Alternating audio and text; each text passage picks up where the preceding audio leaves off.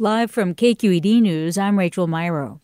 The Alameda County Registrar of Voters says he's had no luck finding someone to conduct a manual recount of 3 2022 elections, including the Oakland mayor's race.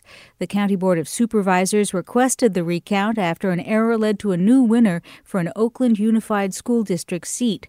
But Registrar of Voters Tim Dupuy told the board Tuesday he's reached out to the county's previous registrar and San Francisco's Director of Elections. Neither one of them are available for this directive, and I'm not aware of anybody else who has the qualifications to independently run a ranked choice voting hand count for these races.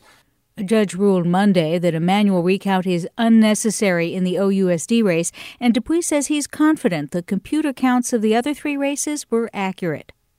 While community colleges across California are experiencing major enrollment drops driven by the pandemic, Oakland's Laney College is seeing an uptick.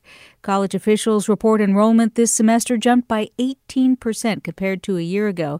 Dr. Marlon Hall is Vice President of Student Services. He says the increases are due to Laney's program offering students free tuition and other aid. Students in California are facing basic need crisis, which have to do with food, housing, and transportation, as well as technology. So we're trying to alleviate a lot of those barriers to their educational journey. Laney also reports an increase among students of color, including 33% more African American students attending. I'm Rachel Myro, KQED News.